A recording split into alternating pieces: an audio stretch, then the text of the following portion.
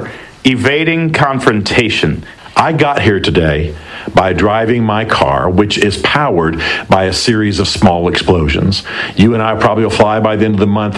That plane is powered by a series of small explosions. Small explosions are the smaller confrontations we need to have to keep us on track. It's the little correction your wife gives you today. It's the correction you give to your staff. It's the thing you say to your children. It's the way that you get things back in lines. If we don't have small, healthy confrontations and explosions, we're going to have the great, big, huge ones that blow up our lives. So evading confrontation is one of the things that causes tremendous destruction. I love the football program at the University of Pennsylvania, and it's been destroyed by the sexual abuse. And the primary perpetrator, Sandusky, said in court, "No one ever confronted me about child abuse." Isn't that amazing? I can't believe it. You say that right here in your paper. Yeah. You talk about that at the very beginning. No one ever confronted me. Now, he may have been lying, but all the testimony outside of that seems to confirm it. And so the question is, why not? We all need to have people who are able to confront us. I begged my staff, I begged my team, I begged my wife, who is a wonderful, loving woman, but tough.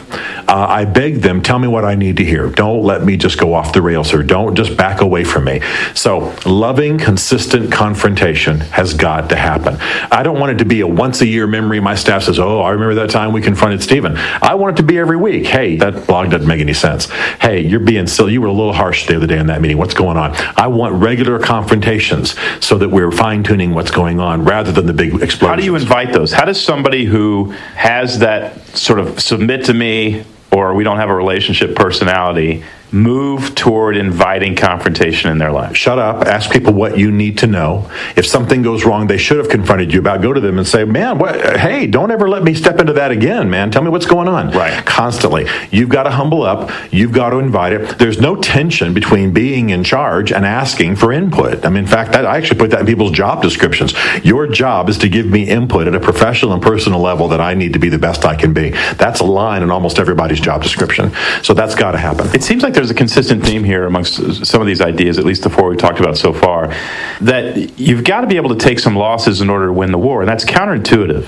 You know, I was talking to a buddy the other day, and he's in a tough place with his wife, done some things he shouldn't have done, and he's getting beat up over it. Yeah. And he's trying to win each of those battles. And I just said, if you want to win the war, lose every battle from here on out. Yeah. Just lose, walk in and lose it. And that's counterintuitive for a lot of people. It is. And some of the professions that are the most vulnerable to the great big crashes are the ones that have built into them some distance from the next tier of people in their lives, so there aren't these confrontations. Think about the way the average pastor functions. Think about the way the average politician functions. Think about the way a general functions. I work in D.C. a lot, live there half the year, talk to a lot of generals. They say, well, who am I supposed to get? The colonel's not going to say anything. His job depends on it. He's got to cultivate that with his peers, cultivate that kind of confrontation and input from his peers. But it's making a massive difference in those who actually allow it.